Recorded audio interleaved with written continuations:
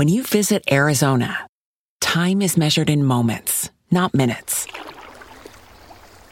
Like the moment your work stress disappears as you kayak through the canyons.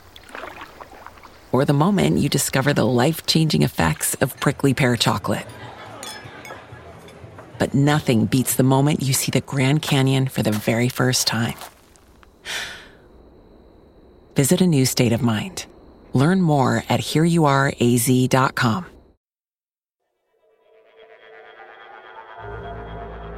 Fellow fiends, welcome to another terrifying and delectable episode of Nightmare on Film Street. The horror podcast with zero credibility, but all of the blood, ghouls, and gore your puny heart can handle. Let's give a grave welcome to our hosts, John and Kim. Hello again, fiends, and welcome to Nightmare on Film Street. I'm John. I'm Kim. And today we are talking about Anne Rice's The Vampire Chronicles. The video version. Yeah, we're talking about Interview with the Vampire. And Queen of the Damned. Yeah, there's going to be some controversy. Why the vampire? Why not a vampire? Why is Queen of the Damned not great when it's great? That is always the biggest problem, right? When things are not great when they're great. And you have to talk about them critically. Yeah. And it all turns to ash in your hand. Well, this is your doing. I mean, I didn't necessarily want to do these movies, but I've seen these movies a lot, and they are interesting. Yeah, this episode was 100% my doing. Mainly because I wanted to watch Interview with the Vampire and I needed a reason to do it. Having rewatched it, I'm glad I did. Yeah. Before we get into these movies, though, what is keeping you creepy this week, John?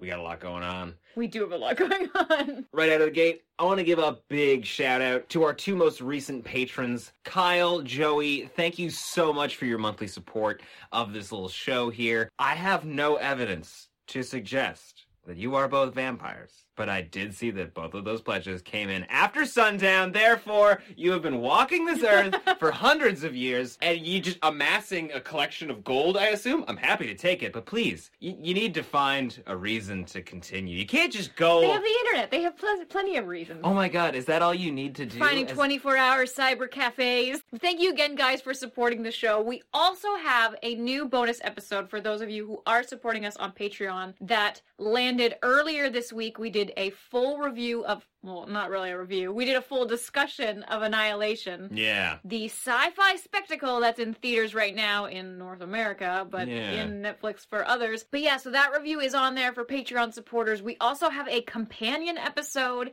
landing right after this one finishes. Podcasts aren't radio, though, so it's probably already on there. But you better finish this episode first.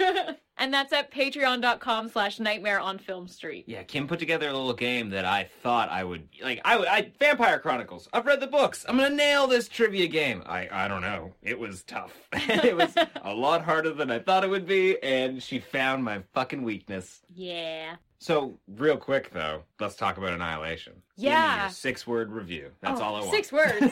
I liked the bear. What about Mute? 6 words or less. I didn't pay attention.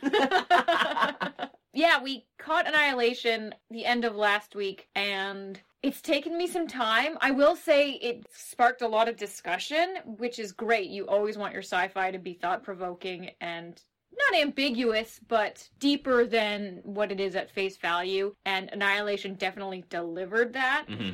It wasn't my favorite. I definitely am not among the raving reviews I've seen. But the more we think about it and talk about it, the more there are elements that I really enjoyed. Yeah, I think the ideas in that movie and where the movie goes, what it's exploring is very interesting. I just found the beginning, the whole movie kind of bogged me down a little bit with how it was progressing through that story. But yes, I love when a movie sparks conversation. I love talking to people about movies, and I love seeing other people talk about movies. Sometimes all you can really say is like, yeah, that explosion at the end was great. Yeah, like, I like this visual. It was cool, which is kind of my opinion of a lot of the things about this movie. Yeah. But there are a lot of greater picture things. Yeah, if we can have like a deep philosophical discussion about humanity and our purpose and like where we're going and what like our flaws is always interesting. Yeah, I would say if you've done that with your sci-fi film, then you've done it successfully. Yeah. It's pretty much the only requirement. Like, does it talk about the greater picture? Yeah, Annihilation is Alex Garland's follow-up to Ex Machina, another movie that I think, is considered one of the better sci-fi movies of the last 10, 12 years. I don't know why I picked 12. I could have gone further. I could have said 20 years.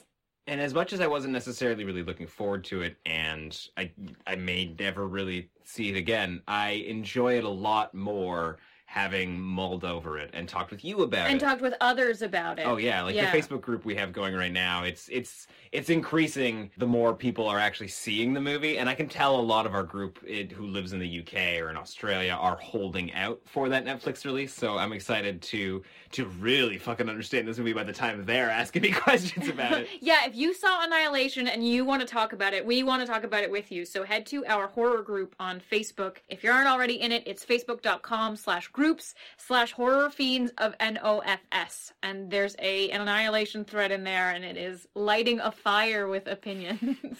Again, if you want to hear our full thoughts on Annihilation, we got a whole 1 hour bonus episode at patreon.com/Nightmare on Film Street, available to you as a monthly supporter of the show. Wow, this is such a jam-packed Keeping Us Creepy. We are being efficient, though. More, we are though. just, slamming through. Also, March 1st, Oscars are landing... This weekend. And, I don't know if you already know this, but we had our own little ceremony called the Freddies, which is just horror movies, just the creepy, just the weird, and the normally not recognized. Now, horror this year got quite a few nods at the Oscars. The Shape of Water, Get Out, both getting a bunch of nods at the Oscars, which is great. Yeah. And... well, we made our Freddie Awards before we knew that they were going to get the Oscar nominations. Yeah, traditionally you're not going to see a lot of representation of genre film at the Oscars. Yeah, maybe some practical effects awards and some makeup awards, but that's pretty much it. But we have some nominees in big categories like Best Director and Best Film and Best Actor, and so really excited for that. But... you can start celebrating right now because we have just announced the winners of the Freddies. That's right. This is voted by you, horror fans, your favorites of what you saw last year, what you think the best movies were, rather than waiting to hear what the Academy thinks. Now, we're not going to go through all of them because otherwise this episode would be 4 hours long. We're going to do the top 3 category winners, and we're going to send you to the website for the rest of them. There's winners for categories like Best Screenplay, Best Special Effects, Best Documentary Feature, Best Television Show, Best Death, Best Villain. Yeah, Best Makeup and Hairstyling, Best Costume Design, Best Score. Really anything that you would expect to see at the Oscars, but only for horror. All right, so let's reveal the big 3. Let's do the big 3 right now. Absolutely. So, Best Director. Our nominees, David F. Sandberg for Annabelle Creation. Hold for applause. Patrick Brice for Creep 2. Jordan Peele for Get Out. Guillermo del Toro for The Shape of Water. And Andy Muschietti for It. And the Freddy goes to... I can't see. Crinkle, open an envelope. Guillermo del Toro, The Shape of Water. Woo! Speech. The nominees for Best Picture are... there's 10. Jesus. I think there's 8. I went Oscars rules. That's true. Raw, The Devil's Candy, Get Out, The Black Coat's Daughter, It, Creep 2, Lowlife, The Shape of Water, Better Watch Out, and Annabelle Creation. I'm super happy to see Lowlife on there, but that is a solid list. And the winner... the winner for Best Picture goes to... Get Out! I'm secretly... oh, wait, we have to do our claps. Yeah. I'm secretly super ecstatic that The Shape of Water and Get Out both got really big titles. And they were really the front runners in almost all of these categories. Oh, for the big 3... well, for screenplay, director, and best picture, neck and neck. Only several votes separated But them. even performance-wise, like, the nominations for almost any category that either of these movies were in were just getting flooded for both of them. And it was a tight race the entire time. All right, the last one.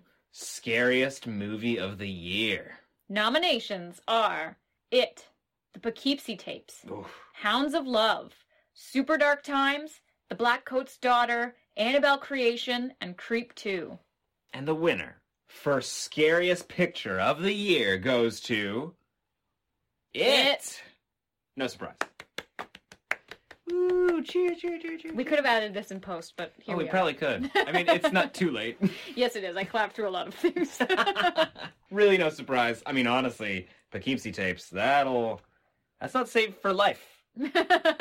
But those are just the big three winners. There are a whole bunch more winners over at nofspodcast.com/Freddies. You can check them out right now.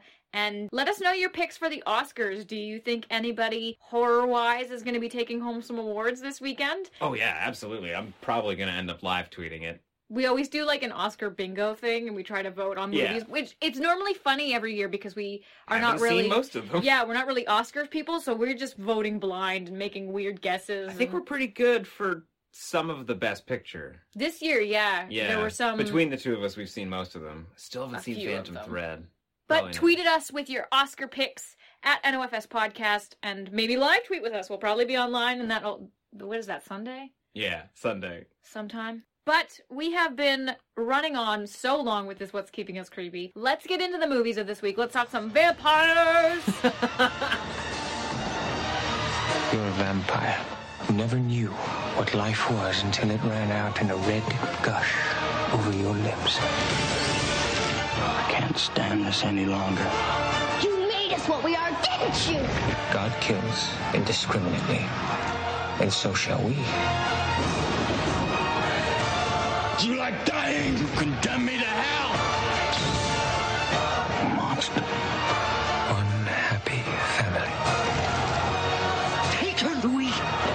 End her suffering and yours. But do not doubt! You are a killer! I want some more. Interview with the Vampire.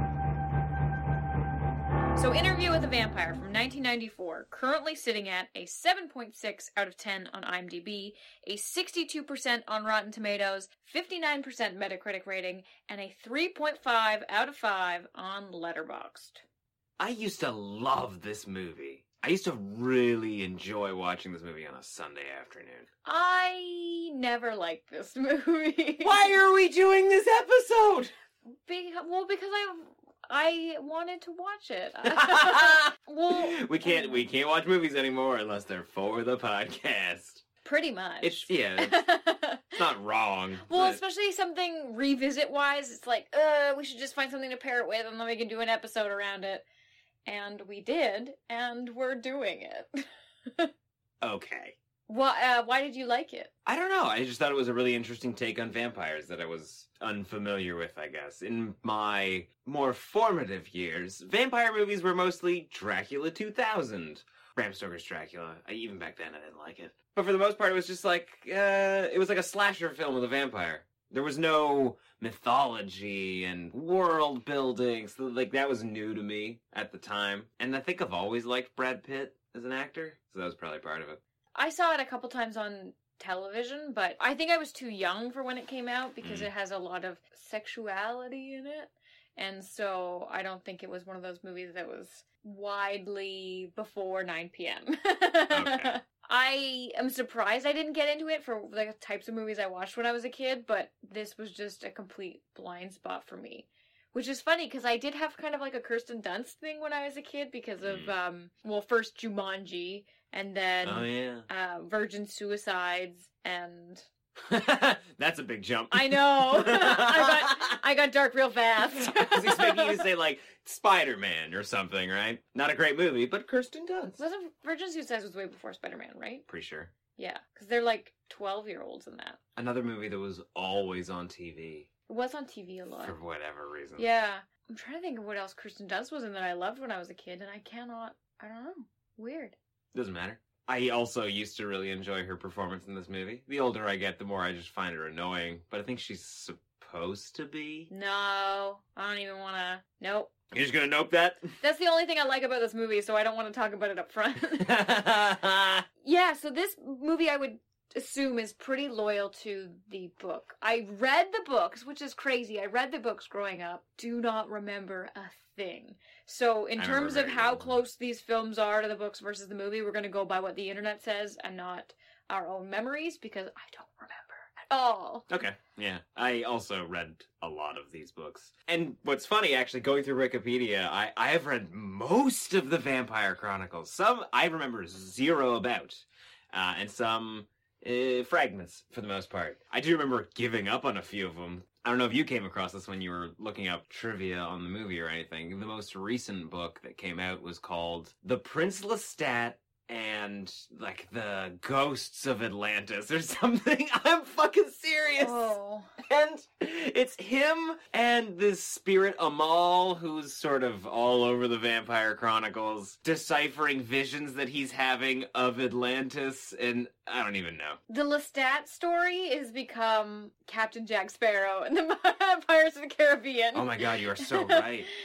Well, he was always kind of her favorite vampire, right? Like, he was her It should be called leading Lestat man. Chronicles. Yeah. He's the James Bond of the vampire world. I guess. We've got our money pennies and our cues that show up, but, you know, James Bond is the core. I feel like we've done this before, and what Have I we? want to say here is that my Pirates of the Caribbean reference was superior to your James Bond reference. I would love if I have done this before, where you refer to something as anything, and I just or James Bond, and that I try and show my limited knowledge of James Bond. Yeah, so don't know much about the Vampire Chronicles. This one is actually only one book, though. This is the Interview with the Vampire. The first book. Oh, you mean like this adaptation? This film is only encompassing one novel's worth of tales. Yeah. Which was her first novel, published in 1976 under the same name. Which, let's talk about that, because I have always thought it was Interview with a Vampire. With a vampire. Mm. With space, space, vampire. Okay. Yeah. Did you happen to read at all why it was the vampire? No. Neither did I. We really should have. That's something that, let's get into it now. Let's figure it out. I don't like it. I I think it's prefer great. his whole story is about how he's lived 200 years alone and how everybody he's loved, even the immortals, have died and left him. And he should be it should be the sole vampire story. The fact that it's the kind of takes away from his story in general. Interview with the vampire. Maybe you're trying to put him on a pedestal, but he's not the king of this story, which is weird because Louis doing the interview, he's kind of a pawn in the whole movie. Apart from him going to Paris with the Armand bit, it's Tom Cruise's horse and pony show. Realistically, the main character in this book, though, is the interviewer. And you can say the same thing about books like Blood and Gold. The main character is Thorn, but you are getting Marius's life story. So, it's Interview with the Vampire because it's the only vampire that this character's ever met, or met a person who's convinced him that I actually am what I say I am. Like, that's the vampire, as far as he knows. Apparently there's a world of them, he'll never see them, he'll never understand it, but from his perspective, it's the vampire, not a vampire. So what I'm saying is that it's from Daniel's point of view. Or I should at least say, it's from Christian Slater's point of view. I don't know if I agree with that. Okay. He's bookends of the movie. He's not a real, like, he doesn't occur throughout the plot or... No, I agree, but it is a common theme in a bunch of these novels to have a character who you think is your main character who meets somebody, and then that somebody tells them their whole life story, which comprises the whole Yeah, of the but book. he's a storytelling device. He's not a protagonist. He's just a excuse to start a book. Honestly, I'll just though- interview him, and then we'll just unfold the story from there.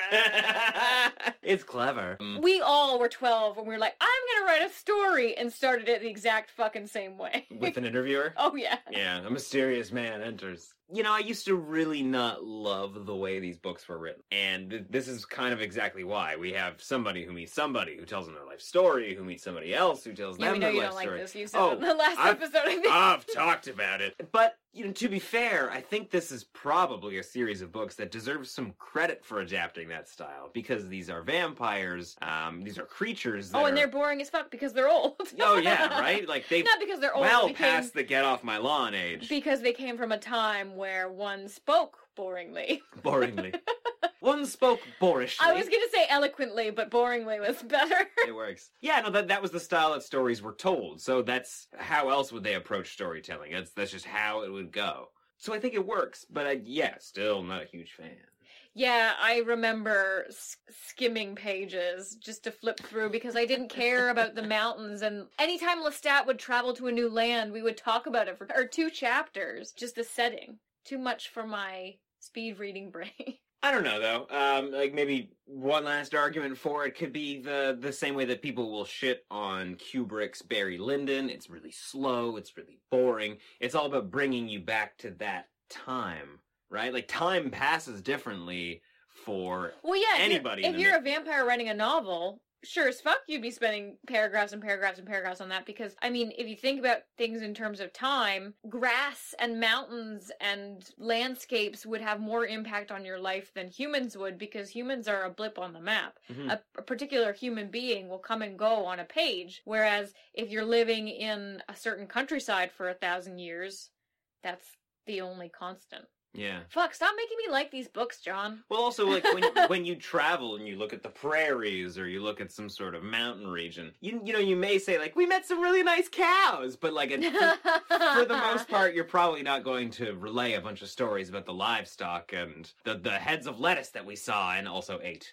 Like, for them, humans are food, so they almost disregard them. They definitely behold them, and they find some sort of... beauty? Yeah, they find some sort of beauty in them, the way that you might look at your dog or a cat and go, man, you got it so fucking easy, your life's so great, you don't even know. I think it's different. There's a way to regard, like, the tragedy knowing what a lifespan actually looks like and being able to put that into context, and you see people and what we focus on and stuff. I think from the perspective of vampire, that is really interesting and not something that you necessarily see explored a lot. Yeah. Using vampires like you would ghosts in a story would be really cool to see. Because we don't really, because whenever we do vampires, it's like, sexy! Everything they do is so sexy! Isn't it so hot to live forever? Yeah! Like, let's drink some humans because it's sexy!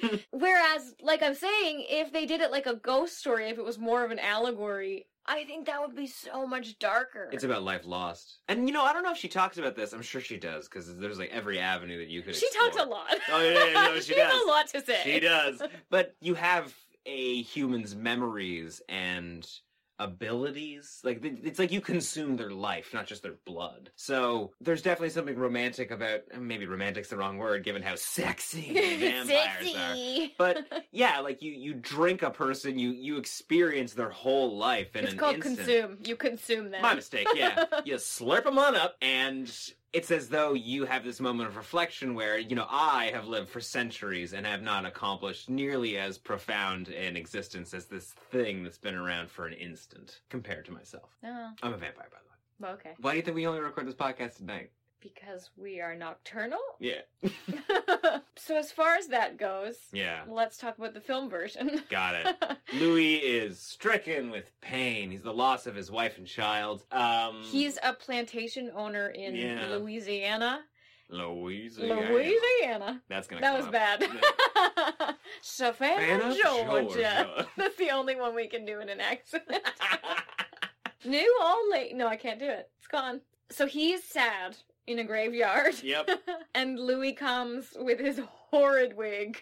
Lestat. Sorry, and Lestat comes in his horrid wig. The wigs are great. What are you talking about? Horrid. Tom Cruise does not have the complexion for white blonde hair. It is just not in his soul to be blonde. I think it works here, though. It's not like he's in a No, cinema. it does not work here. Nothing about Nobody it in this movie wearing a wig looks like they should be wearing a wig. Like, they've got, like, a cartoonish amount of rouge. He's not supposed to be wearing a wig, though, because if you go by the rules of Claudia, that is him in his perfect form. But he constantly looks different. There's like scenes in the movie where it's like he's got some sort of twisted sister perm, and then there's other ones where his hair is just like up in a cool 18th century man bun. It's a coif. Quaff the Raven. Yeah. Yeah, I don't want to shit too much on Tom Cruise because the more I watch this film, I've watched this 3 times in the past week because I was worried. Trying to crack the code. I was worried I wasn't going to have anything to say about it because I don't love the movie and I really disliked Tom Cruise. But there are moments now after having it be the entirety of my media consumption the past week that I actually appreciate. But I think the casting was really wrong. You take two guys like Brad Pitt and Tom Cruise and put them in a movie together. It's really It's odd. weird. It's like one of them has to die halfway through. It's like opposite batteries and they're trying to turn on a light and you're like, no, you gotta flip. No, don't flip it. Like, it doesn't work. It should, though, when you think about the characters in the book, the characters that you see on screen, they are opposing forces. Yeah, like their polarities are opposites. And maybe the issue too is that they are such romantic leading males. They were at the prime of their stud muffin era for women, and the fact that their relationship is kind of a homoerotic relationship without necessarily, in the film it's very diluted and it's kind of companionship more than it is like a gay relationship, but they are heterosexual hunks is what I would term them. So it's weird to see the two of them. I think if you had one with somebody else who was not necessarily effeminate, but maybe less well known, or you know what I mean? It was just two strong personalities who are both giving off really heterosexual vibes. And that's, I think, maybe probably part of the downfall of their two characters. It's a reason why they can't have any sort of lasting relationship, because neither of them is willing to give up any sort of stronghold that they have over each other, which is why I think when they turn Claudia... Oh, but I'm talking about the actors. I'm not talking about the characters. Oh, okay. I'm just saying that they are way too heterosexual for the roles they're playing. Yeah. Louis I would get because he's younger and he's more human, but Lestat is supposed to be this just egotistical being that's kind of evolved to this point where everything is expendable and everything is about pleasure and fun and joy. And Louis can't really get over the idea of killing people. Like, he's spent his entire life in grief over death, and now that he is essentially death embodied, he's having a hard time dealing with it. Which is odd, because he chooses... He kind of accepted the gift that was bestowed upon him. Right? It's a choice that Lestat was never given. But he doesn't even try and kill himself. Like, I mean, it's...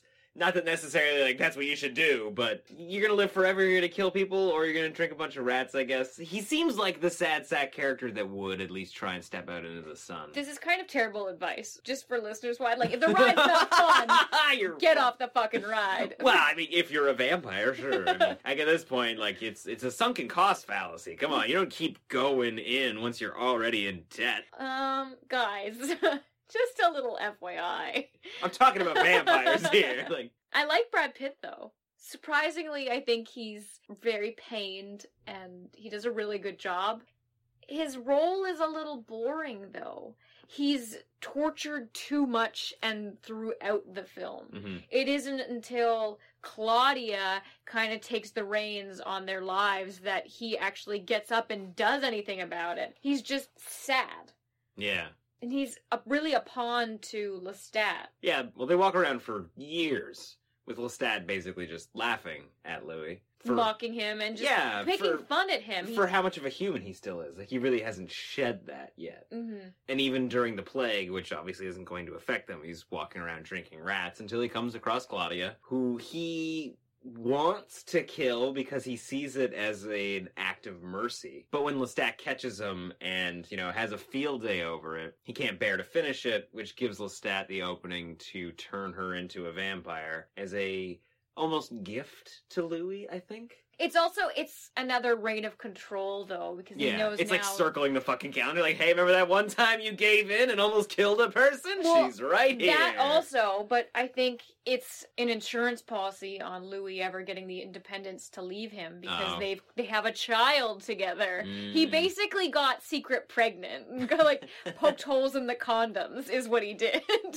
What a monster.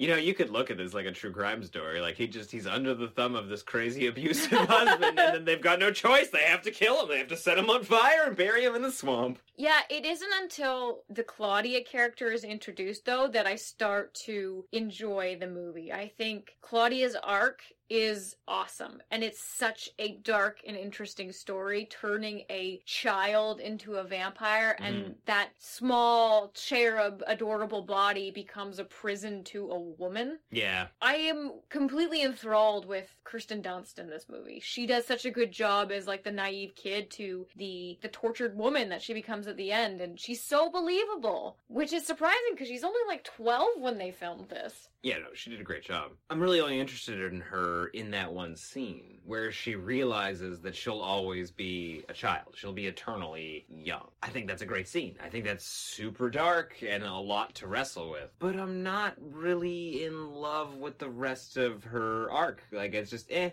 mean, like, I will say... I so disagree with you. I mean, this is just me personally. I'm not saying it's bad writing or anything. Like, I do think it's done better than in films like Near Dark, where you have the same character who wants a companion the same age, but it doesn't really do anything for me anymore. She doesn't want companions the same age, though. She starts I know. coveting women, and she keeps that corpse in her trunk because she just wants to be a woman. Yeah, it's a great sequence. That's so disgustingly dark, and I fucking love it. Yeah. It's twisted that she's got a rotting corpse. She's an adult. Yeah. It's not something a child would do, but it kind of is. Yeah, and those 5 minutes of that whole fucking 2-hour movie are great. I love it. It's also great when she kills Louis, though, because she gets him these children, and then she poisons them, and then they're dead. She kills Lestat. Fuck, why do I keep saying Louis? It's also great when she kills Lestat, though, because she gets those twins and she poisons them, so they're dead, but their blood is warm, and that's how she ultimately kills, in quotations, him. Yeah. And that scene's great, because she's being very plotting, and you can tell she's got vampire in her. She's more vampire than Louis is. She's fucking savage in this movie. And when Lestat does come back, finally, from the swamp, after years of just eating vermin and alligators and just like the filth of the most disgusting areas. What do you got against alligators?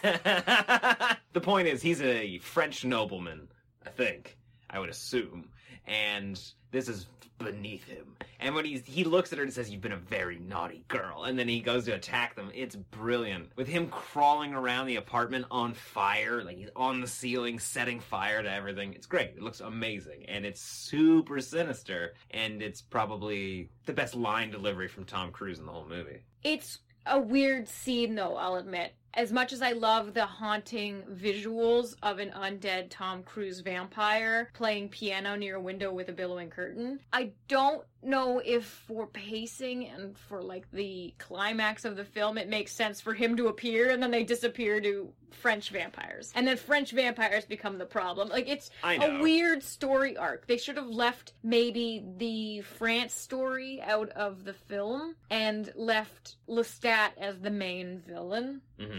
There's a lot in this movie, I'll give you that. And, maybe it plays a little better than Queen of the Damned does. But you have an entire life story. You're trying to put an entire life story on screen in 2 hours. Like, it's almost impossible. And as much as I'm sure there's a ton that was cut from the book, that's probably a beat too much. There is a lot of, like, get rid of Lestat. Lestat's back. Get rid of Lestat. Go somewhere else. Oh, by the way, toward the end, Lestat's back again. Yeah. Yeah, and that's why I was saying that Lestat is Anne Rice's beloved character. He's never going away. He is the thread stitching through all of the novels. And Anne Rice did write the screenplay for this. So I am not surprised that it's written the way that it is. But if a screenwriter was writing it, the story would have been a smaller chunk of that novel. Agreed. You would recognize Lestat as the main villain, and the main villain he would be. Yeah, we know the Vampire Chronicles to be huge now. Do you happen to know how popular it was when this movie came out? Because this is I was a child, but it's the first time I'd ever heard of it. Well, I know that they were widely popular when they were released, because this was released in the 70s, and there were talks of film adaptations as early as the 70s. Wow. So they were trying to make a Vampire Chronicles film for a long time. Okay. This was the first one that came out of it. And now we have a fucking mini-series coming with Brian Fuller. Or at least it's in development. They announced it in January. Yeah, it'll be interesting. It'll be good. Yeah.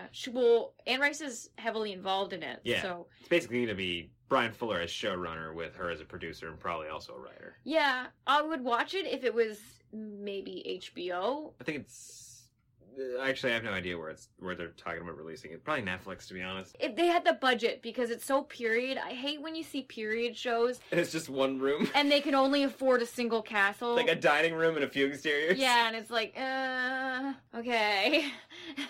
How are we gonna have some battle sequences, though? I don't need the action. The fighting in these movies is never good. It's like Game of Thrones if they couldn't afford a dragon. Like, the whole thing's about a dragon. Why do you think there wasn't a fucking dragon for 4 seasons? They were babies. No. I am right about that, right? I haven't seen it. So. Yeah, they were babies. Okay. They were small. Teeny tiny. Mm-hmm. So from there, we go to France. We meet the vampire Armand, played by Antonio Banderas. Their weird, fucking, crazy, dark theater. I love the idea of the theater of vampires. I think that's fabulous. It's brilliant. But it's weird. Like, in the movie, you're like, why are we here and what's going on? And then they're like, Claudia killed somebody. And you're like, how do you know? Yeah. Well, I mean, like, Louis spends so much of his time searching for answers, right? He wants to know where he came from. He wants to know... Oh, that's another great fucking line, right? Where he's like, he's challenging Lestat, like, who are we? Why are we like this? Where are there more of us? Where did we come from? And he's like, why should I have these answers? I fucking love that. That's great. I've totally forgot about that scene. And he finally gets to France. And when he's essentially given up on that search, he finds them. And, you know, lo and behold, the answers are dark. The truth is not something he wanted. Because, oh, guess what? There are rules that you're supposed to live by. You've broken some of them. And now the thing that you care for is dead because that's our punishment. Yeah, they kill Claudia. Oh, yeah. Yeah. And that woman they made briefly for... She was a vampire for like 20 minutes! See, why is that in the movie? Cut that out. It doesn't have any weight to anything. Yeah, especially, too, because she makes her like her mother, not like a woman she wanted to become. Yeah, and to that, it's... What I see in that is that Anne Rice loves Claudia the character, and before she died, she wanted to make sure that she had... Didn't have to die alone. Well, no, and had some closure to her life. She became woman. She had a woman. Yeah, alright. And it just feels like you've nursery rhymed a vampire movie. It doesn't need to be in there. But because ultimately it's a tragedy, they're fucking doomed to die on their honeymoon. I don't know what you'd call it. Yeah. And Claudia's such a cool, ruthless character when she's eating her piano instructor. She wants a doll and she eats the doll maker. It's her fun. dying clutching a woman is... That's kind of poetic. Yeah, okay, and never then, mind. so they condemn Louis to some sort of eternity of In a box, solitude. yeah. 5 minutes later, like, basically 5 minutes later, but 2.5 minutes after Claudia has died, Armand breaks down the walls. No, it's definitely that night because he goes into the roofless chamber and sees her ashes. Oh, that is good. But Armand is definitely not strong-armed in between them kidnapping Louis and Claudia being murdered, and then he so valiantly rescues Louis. No, he loves Louis. He totally wanted Claudia out of the picture. I do not think Armand is the innocent party in all this. No, probably not. I remember such a long fucking sequence it was either the Interview with the Vampire or the Vampire Lestat, where Armand is teaching either Louis or Lestat, like, how to use their vampire powers, and how to run, and leap across rooftops, and do whatever. And it was just insufferably long. Like, I just remember being bored by it, and because these books are very repetitive in their structure, I would then have to hear that story relayed again in a different book. in the Vampire Armand. Like, from his perspective, this is how I felt. Like, there is so much in the Vampire Chronicles of just it's all one story, and you're just hearing it from different vantage points, right? Oh, it's bad. I mean, you even find out in, I think it's Merrick, where Merrick, a witch, conjures up the ghost of Claudia, like her soul. This might be a little old world, but I do not like the blending of my witches and my vampire stories. Okay. You would hate the novelization. I shouldn't say novelization. You would hate the Queen of the Damned novel. It is mostly witches. Witches becoming vampires. Oh, I was reading it. It's a very interesting story. It's a crazy one. And then from there, it's like 1, 2, skip a few. He watches Superman and sits down for an interview with some kid. Yeah, he spends 200 years alone and then is like, you know what I should do? I should do an interview and then go back to being alone. Yeah. And Lestat appears in Christian Slater's car for some reason at the end, and it doesn't make any sense. Lestat is just a sad sack for like a century and a half. He's afraid of helicopters and stuff, and then all of a sudden He thinks it's false light. He's flying down the Golden Gate Bridge being all like cool Lestat again. You're like, what is this? Well, I think it's the first time that he's fed on a human again. On Daniel. Because he's like, I feel better already. Or I feel like my old self again already. Yeah. What, I'm going to give you a choice that I never had. What is the point, though, that he wanted to hear what Louis had to say about him? That would be Lestat. That would fucking be Lestat. He gets blocked on Instagram, and so he makes another account. Oh, man. Like, what if vampires are on Instagram and the only way you could tell is that in their bio it says, no flash, no filter. Hashtag no filter. That's great. Like, another glorious sunset. Yeah, as much as I disliked Tom Cruise initially, I do enjoy him at some points when he is antagonizing Louis, and the scene in particular is after Louis kills Claudia, and he's dancing around with her mother's corpse. Oh, yeah. There's still life in the old girl. It's fun. I totally enjoy that, and perhaps that is the scene he auditioned with. We know Tom Cruise doesn't audition. There's no fucking way Tom Cruise auditioned for this movie. No, he got $10 million in part of the profits. There's no way he auditioned. Did he actually have a back-end deal on this? Yeah, he did. Wow. He probably produced it. Like, there's nothing that Tom Cruise does that he isn't a producer of for, like, the last 20 years. Well, and apparently Brad Pitt was so disappointed when he got the screenplay because he didn't get his hands on it until 2 weeks before filming. Power move. And he was so disappointed in Louis' character because he was like, he doesn't do anything. Yeah. Like, obviously he'd read the book, was like, this is fucking great, would love to do this role. I'm a vehicle for Tom Cruise, Yeah. this is great. Yeah. Oh, we're doing the Vampire Lestat, but with Louis? Okay, that's cool. I guess that's alright. I ended up liking Brad Pitt more as Louis. His character was inferior, though. Yeah. I hate how he looks in the 90s. He looks so fucking weird, cool 90s. I don't really know how to explain it. Like, he's got His, the like, dumb... suit and his loose pants. Yeah, okay, there you go, couldn't right? afford a tailor? You have had, like, original printed money. You should be fine. Original printed money. It's like he went to the tailor and he was just like, all right, cool, I want, like, a nice Italian suit jacket, fucking zoot suit pants. Speaking of the original printed money comment, when you're a vampire, you probably never have to deal with that issue at ATMs where you have to re-put a bill in because it's too crinkly, because your money's so old and perfect.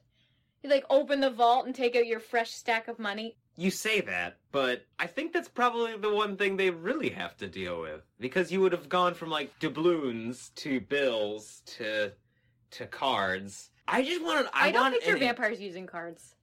I want an entire vampire movie where we just deal with them trying to handle, like, the financial structure of modern day. Like, they have to fake their own death every so often, right? Like, there's no way that they don't have false identities. I guess you would just take the life I don't of think they're a somebody part you of kill. society. There's a paper trail on everybody. How are you going to own an estate and not have somebody coming by collecting property tax? I don't know. I live in the attic of a church. You put an invisibility cloak on it. You remind everybody around you that it's a movie and it doesn't fucking matter? Okay, I get it.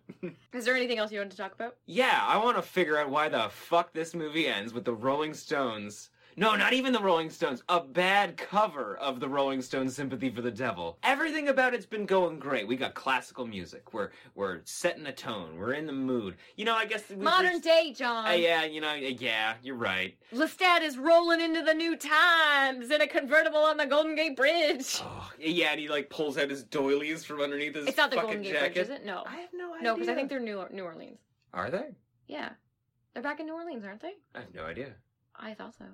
Christian Slater doesn't sound like he's from New Orleans. No, he doesn't. No. Not in that way. Enjoy all your favorite sports like never before at BetMGM. Sign up using code OldLine and receive up to $1,500 back in bonus bets if you don't win your first bet. When you register with BetMGM, you'll get instant access to a variety of parlay selection features, live betting options, and the best daily promotions in the business. And with BetMGM at your fingertips, every play and every game matters more than ever. Remember to use code OldLine and receive up to $1,500 back in bonus bets if you don't don't win your first bet. BetMGM and GameSense remind you to play responsibly. See BetMGM.com for terms. 21 plus only. Maryland only. New customer offer. Subject to eligibility requirements. Rewards are non-withdrawable bonus bets that expire in 7 days. Please play responsibly. For help, visit mdgamblinghelp.org or call 1-800-GAMBLER in partnership with MGM National Harbor. Promotional offer not available in Washington, D.C.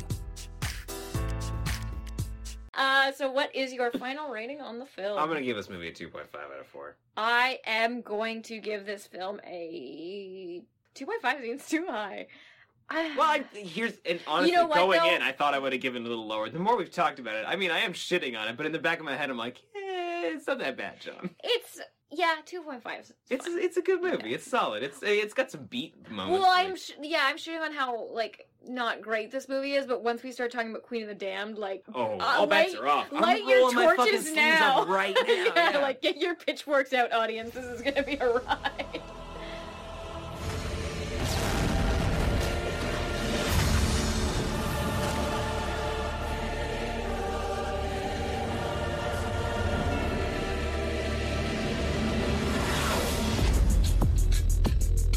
I've hidden in the shadows for centuries.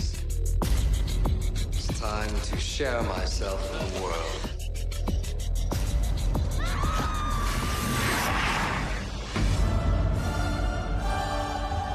Let me show you what it means to live in the light. In his lust for mortal power, he will awaken an immortal evil. She's Akasha, the queen of the damned. That will turn the undead. She chose me. Against each other. She has no respect for anything except for the taste of blood, human and immortal alike. In a war to possess our souls. What have you done, Lister?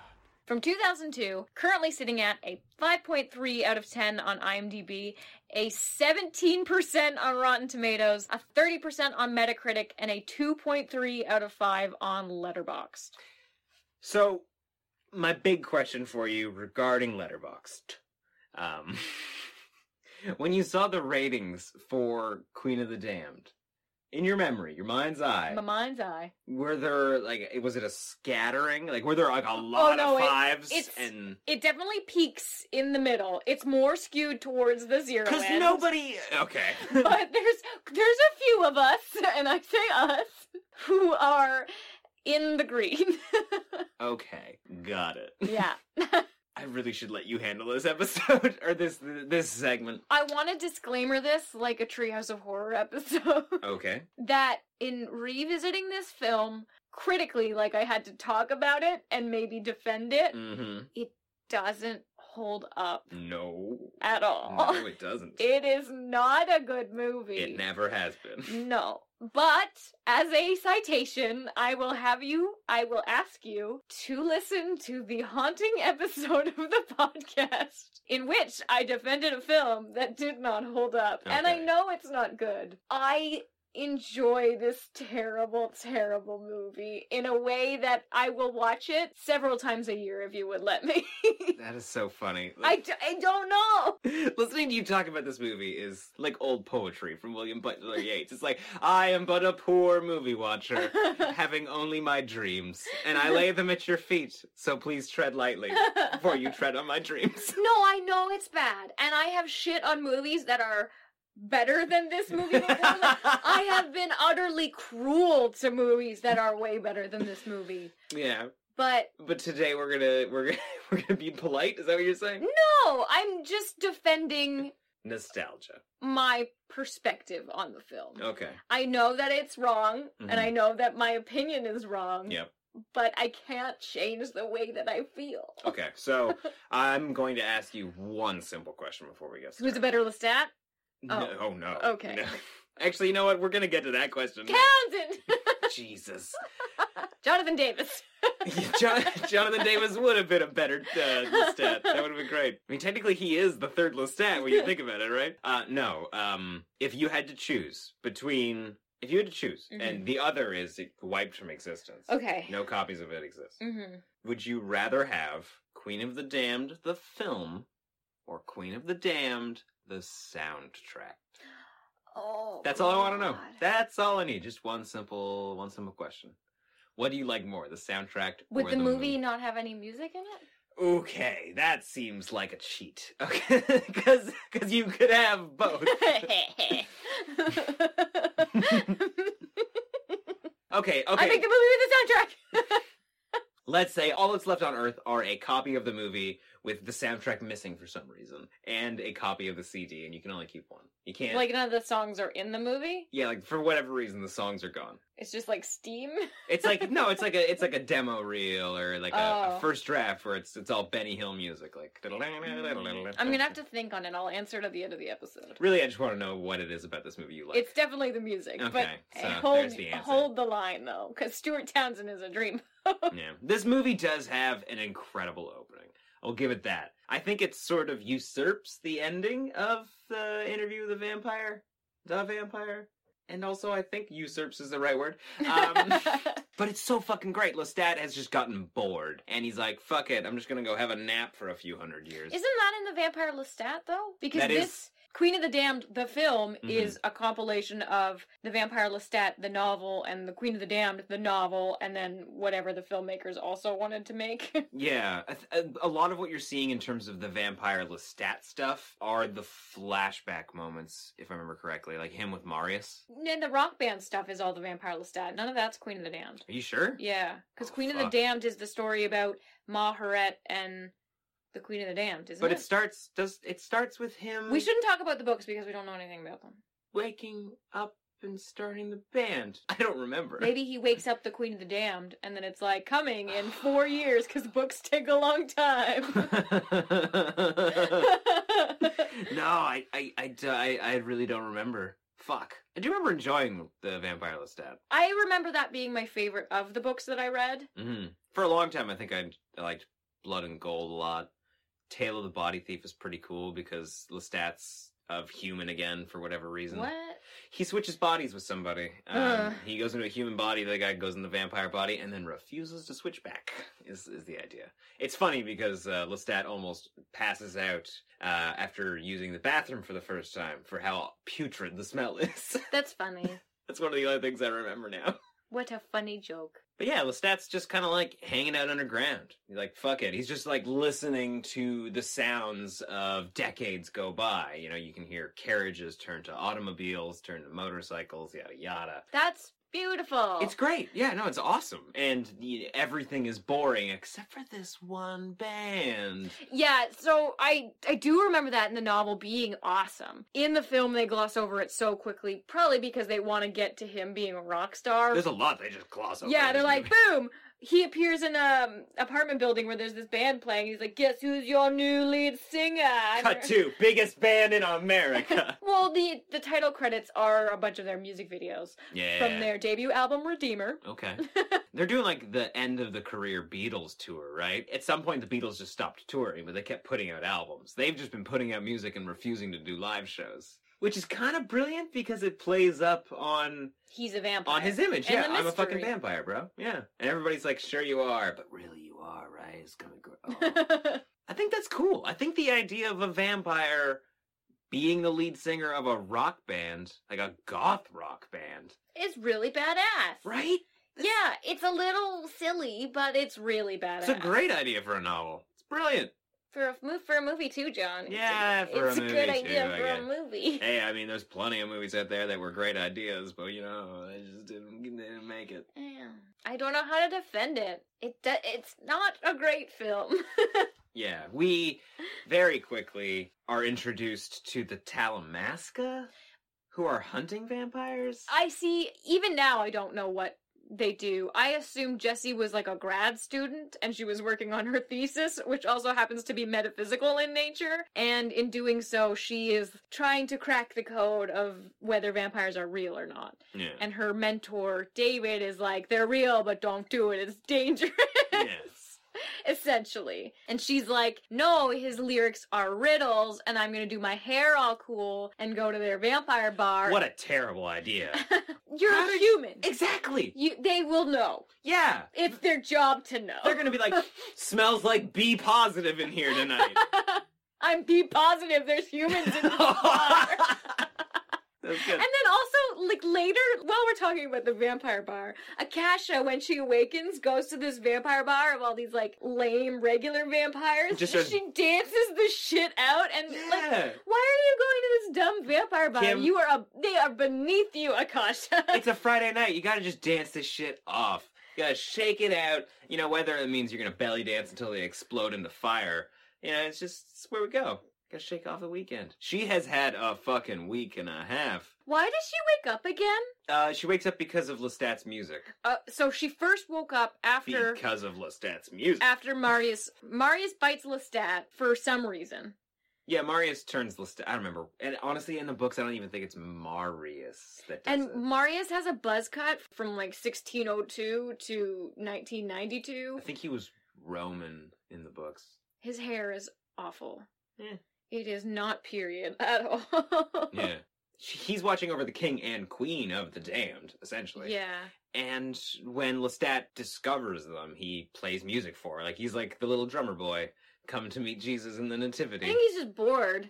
And he's like, you want me to play it for you? He thinks they're statues. He doesn't know what they are. I think he gets the idea that there is some sort of presence. Like, they are... Yeah, maybe. Something. Because he's drawn down there to them, too, right? But, yeah, he plays for her, and she allows him to drink her blood, which is like the crack cocaine of vampire blood. She's the oldest vampire there's ever been. And then nothing happens for centuries.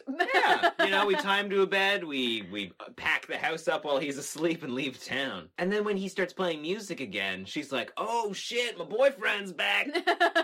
You're gonna be in trouble. And he's gonna be in trouble. I was thinking the exact same thing. Hey ya. Boyfriend's She back. still likes him though. Really likes him. Yeah, why? I guess it's just a thing. You can't help who you like. Yeah. Even if you're a stone goddess. Yeah. The marble heart wants what it wants. She does have a husband though. She kills the fuck out of that Doesn't husband. she eat him when she wakes up Yeah, she again? wakes up and she's just like, she's thanks, just bro. I need this. Takes the crown. So Lestat's busy being a rock star. Jessie is trying to figure out if he's really a vampire. What is she doing? I think so. I think she wants to be one. She's just fascinated by him. Well, she also is a relative of vampires. Which you don't find out until the finale, right? You don't find out anything about Maharet until the end. Her whole family is vampires. And she's apparently psychic or something. Yeah. They don't touch on it in the movie, but... Well, that's because her aunt... Is the witch, right? The who twin, is psychic, yeah. So yeah, there is a whole twin story. Here's something that I don't fucking like. So the twins are the ones that ultimately defeat one of the twins Akasha. is her mom then, right? No. Because she calls her Aunt Maharet, and you're like, okay, but... Yeah, I know, but like when you have a family friend who's not really family, I guess you call her aunt. But they're both redheads, so... I think she's still part of the family tree. Oh, okay. Which is something they kept in the movie for no reason. Like, yeah, there was a big old family tree that bled for some reason. You're like, why? Akasha shows up. She kidnaps Lestat after the worst fight sequence. Okay, I thought you just said concert ever, and I was like, it was a pretty impressive concert. That concert looks incredible. I would totally go to that concert. Yeah. It's just like, drive down Death Valley, turn right when you see all the goths. Yeah, or the flames shooting out of the earth. But you got a bunch of actors who... the leather pants. There's so many leather pants. I don't know why. It's the desert. That does seem like the worst place, right? Like, what a bad idea. Just like 100,000 people rocking out, chafing. Sand and sweat up there. You can make a pearl by the end of it. Aww. Too far. Okay. Reining it back. Yeah, worst fight sequence. When I say this film doesn't hold up, I'm purely referencing the vampire movements when they try to do vampire things. It's so weird. It's like, I don't even know how to describe it. It looks like it's like a stop motion after-school special. Yeah, like stutter stop motion. And they're like, attack. It's a little crazy. It's not good. No. And honestly, I could deal with the special effects not being incredible, but I don't know if it's necessarily the camera movement or if it's just that none of the actors are fighters. Yeah, there wasn't like a trained sequence, so you have a bunch of vampires just hovering around being vampire-y, going one at a time. Every time Lestat, Stuart Townsend, every time he punches somebody, he's like, hey, isn't it cool that I just did that? Like, he is surprised every time it happens. Like, sweet. Cool. Wow. Wow. Wow. I hope you guys have seen that. There's no shortage of videos online of Owen Wilson's wow replacing every possible sound. Wow. Specifically with like lightsaber fight Somebody sequences. needs to do that with that fight sequence. From... You could do that. No, I'm saying somebody because I don't want to. Free Nightmare on Film Street shirt to anybody who does it for us. Yes. I'm gonna say that right now. Oh man. Wow. Wow. Wow. So Akasha takes Lestat out on like the weirdest honeymoon where they just like travel the world, eating countries at a time. I'm pretty sure in the novel. I think they just went on one beach where there was a nice house. Yeah. And they were like, let's eat everyone. And then they're like, whoa, we should go. There's a lot of corpses on this beach. Like, let's go to Fire Island. It's lit. I'm pretty sure in the book she like commands an entire nation of people, and she tries to convince, or at least tells them, women, if you rise up and kill your oppressive husbands and like the males of the society, we will rule together. That's the idea. She wants to like wipe out all of all the males, from what I remember. It's a pretty feminist book. Well, if you think about vampires, that's kind of the solution to populating the earth. Women don't need men anymore to populate the earth forever. Yeah, you but could just you turn need all of the things to eat. Oh yeah. Unless, well, I don't know though, because it seems like pigs, Lestat, and Akasha do a pretty good job just like drinking each other's blood for days on end. Yeah, they sure do. Right? I mean, Is this an infinity loop? They Is did this a eat snake the eating whole. its own tail? No, because they ate the whole neighborhood. Oh, all right. Remember, there were all those corpses. Got it. They were definitely like going out late at night and getting McDonald's. And you're like, yeah, like you taste great and all, but It's like the weirdest mama bird baby bird situation, right? Like, I'm okay. I'm gonna drink this girl. You drink me, and then you drink a guy, and I'll drink you. Like. Ugh. So, we haven't talked about it, but I get these vibes from you when you watch it that you don't in particular like Queen of the Damned, the character. Oh, have I come out and not made that clear? No, not the movie. I know you don't like the movie, but you The have character. to admit that the Queen of the Damned character, though she doesn't really fit a whole bunch, and it's her in title it's her movie, and it's not really her movie. She is a really cool character in the way that Lucy in Bram Stoker's Dracula is an awesome character. Like on a collector card, you would want the Akasha card. Oh, she's the Mewtwo of vampires? I guess. That's the big one, right? What? I don't know. That's a Pokemon thing. Yeah. Oh, I thought it was like Star Wars? I didn't know. Always with it. You just assume anytime I say something you don't know. You said Star Wars already today. I know, I'm not building a very strong case. Yeah, no, totally. I think Queen of the Damned is awesome. I think she's really cool. In my memory, for whatever reason, I just remember it's like her husband dies and she stitches him back together, and then like an evil spirit enters his body. But it's actually the other way around. It's that she gets cut up into pieces. Is this in the book? In the book, yeah. Okay. And then some evil presence named Amal, who's like a central character in like the Vampire Chronicles across the board, is what inhabits her, makes her a vampire. She gets her dying husband to drink her blood, and then they rule, la la la. Yeah, I think she's really cool as a vampire. Like, she is the head vampire. She's essentially eternal. She can't fucking die. Which I guess is not necessarily true. I guess her spirit can't die, because we know that Merrick Maharet becomes the Queen of the Damned at the end of the movie. Yeah, I never got that before. I don't like her in this movie. I don't think she's impressive. I don't think she's that interesting. We definitely don't explore her enough to think that she's anything other than Aaliyah in a cool outfit. Fuck, fine. You're right. Yeah. But she's really cool. She looks great. Like, the character design's good. The character's not given the opportunity to do anything beyond being Aaliyah in a cool outfit, but I think Aaliyah does a really good job in her cool outfit. Yeah. It's an interesting vampire that you wouldn't normally see in the modern day tellings of vampires. Like, Egyptian mythology is so cool in its own sense, and it's got this really cool religion based around like feline gods, and vampirism is supposed to be just as ancient and it's just as feline. I think there's a really cool blending of the two. I think it was a smart choice, because even now we look at things like the pyramids and we still puzzle over how it was done. Like, it is a fucking achievement, and it might as well be a mystery, right? I just think it was a really good idea to have Akasha as a vampire in modern day, because most vampire stories are these 16th century white dandies, taking that out of from what we do in the shadows. But vampirism is supposed to be something ancient. So why wouldn't it be Egyptian gods and African queens? And she's so haunting and so beautiful. I wish this movie was hers.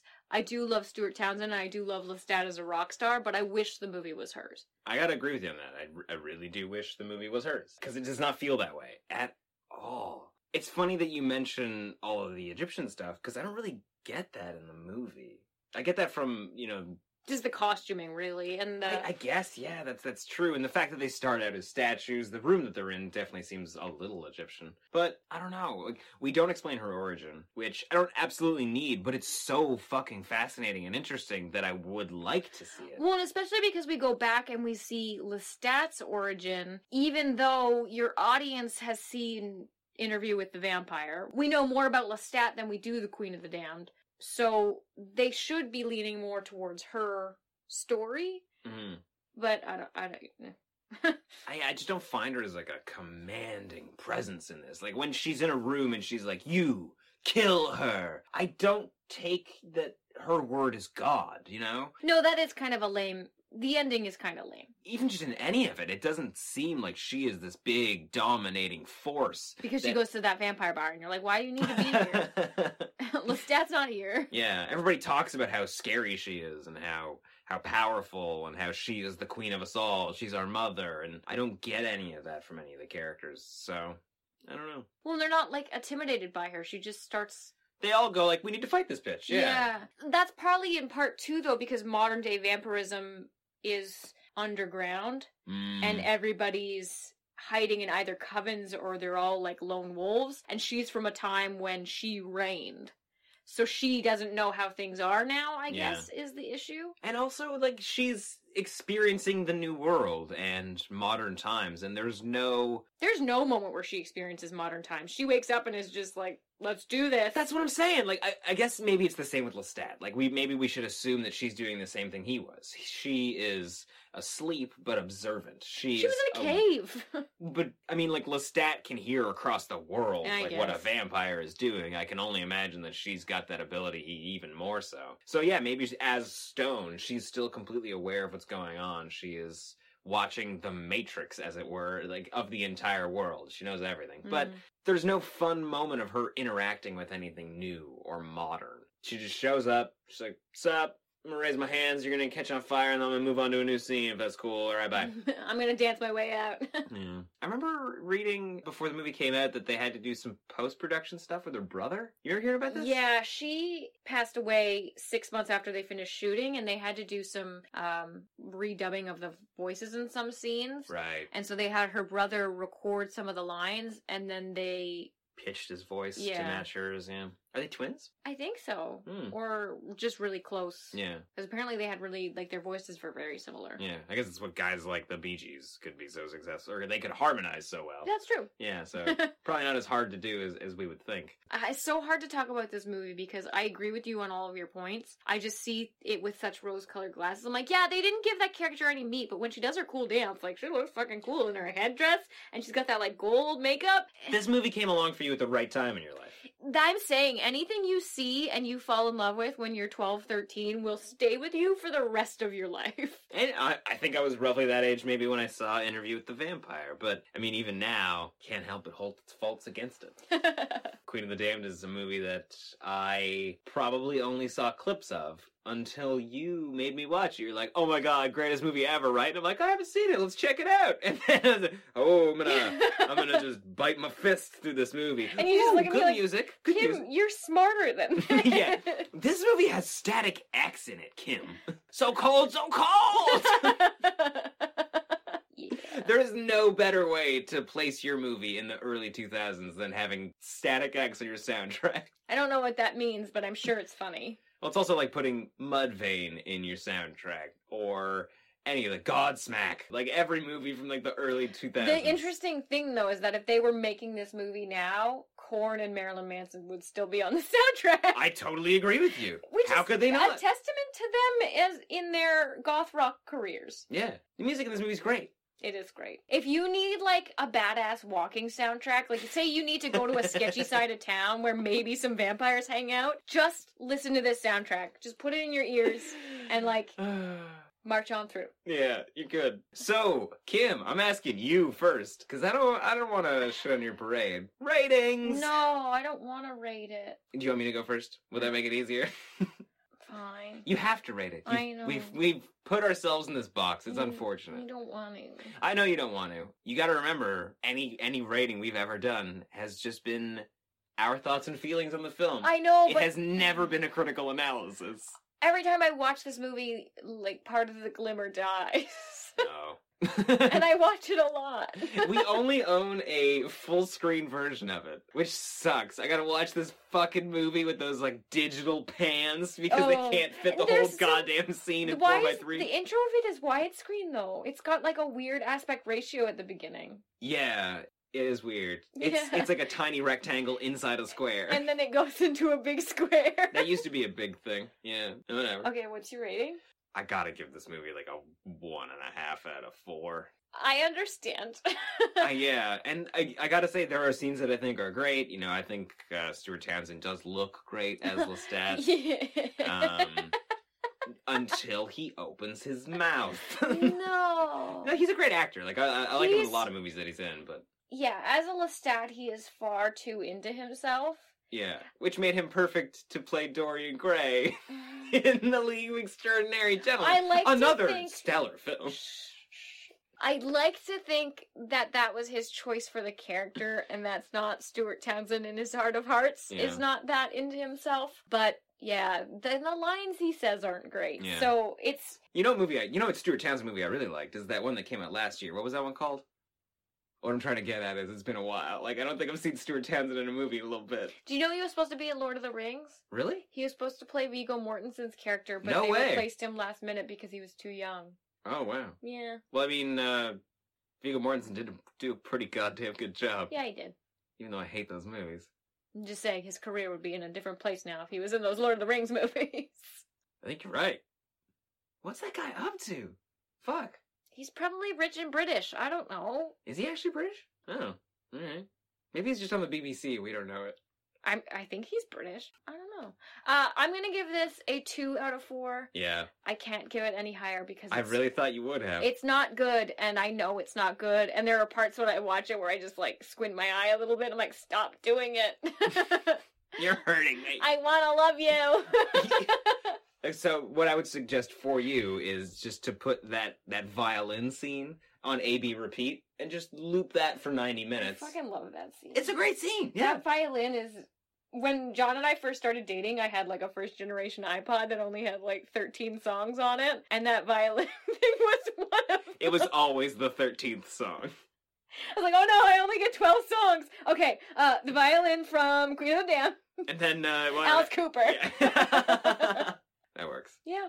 This is really hard for me to admit that this movie is not good because I really enjoy it. How many hours of your life do you think you've spent watching this movie? Well, enough that I can sing all the sons. Yeah, and they are original songs. And too. I've never had the soundtrack to this movie. That is crazy that you could do that. I couldn't do that right now if I tried. Something about, like, come down to, like, the alley? Emerald's Isle. Oh man, your brow is furrowed. The Emerald Arms? Yeah. Oh yeah, like hold me in the emerald arms. I don't know. It's not coming to me.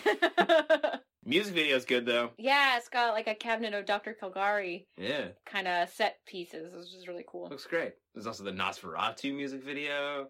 Like, why aren't... You gotta imagine that, like, Korn watched this movie and they were like, why the fuck didn't we do that? Jesus Christ. We're over here with fucking cartoons and shit. Remember when Korn was, like, the coolest band in town? And everybody's They're still parents... cool. Yeah. They did do a music video about, like, bull riding. What? Yeah, I'm pretty sure. Nobody watches music videos nowadays. Name the last music video you watched. Oh. Like, on purpose. The last music video that I watched on purpose was probably, like, 2013. And Yeah. it was probably a Lady Gaga music video. Oh, that's true. I was gonna say, the last music video that I, like, sought out was A Perfect Circle, Weekend Powerless. Which is, like, circa 2004. Wow. That's another band that I've just never really been able to crack. I know. Yeah, it's put a strain on our relationship. It has. I'm in the Tool camp. You're in the Perfect Circle Don't tell camp. them. The struggle continues.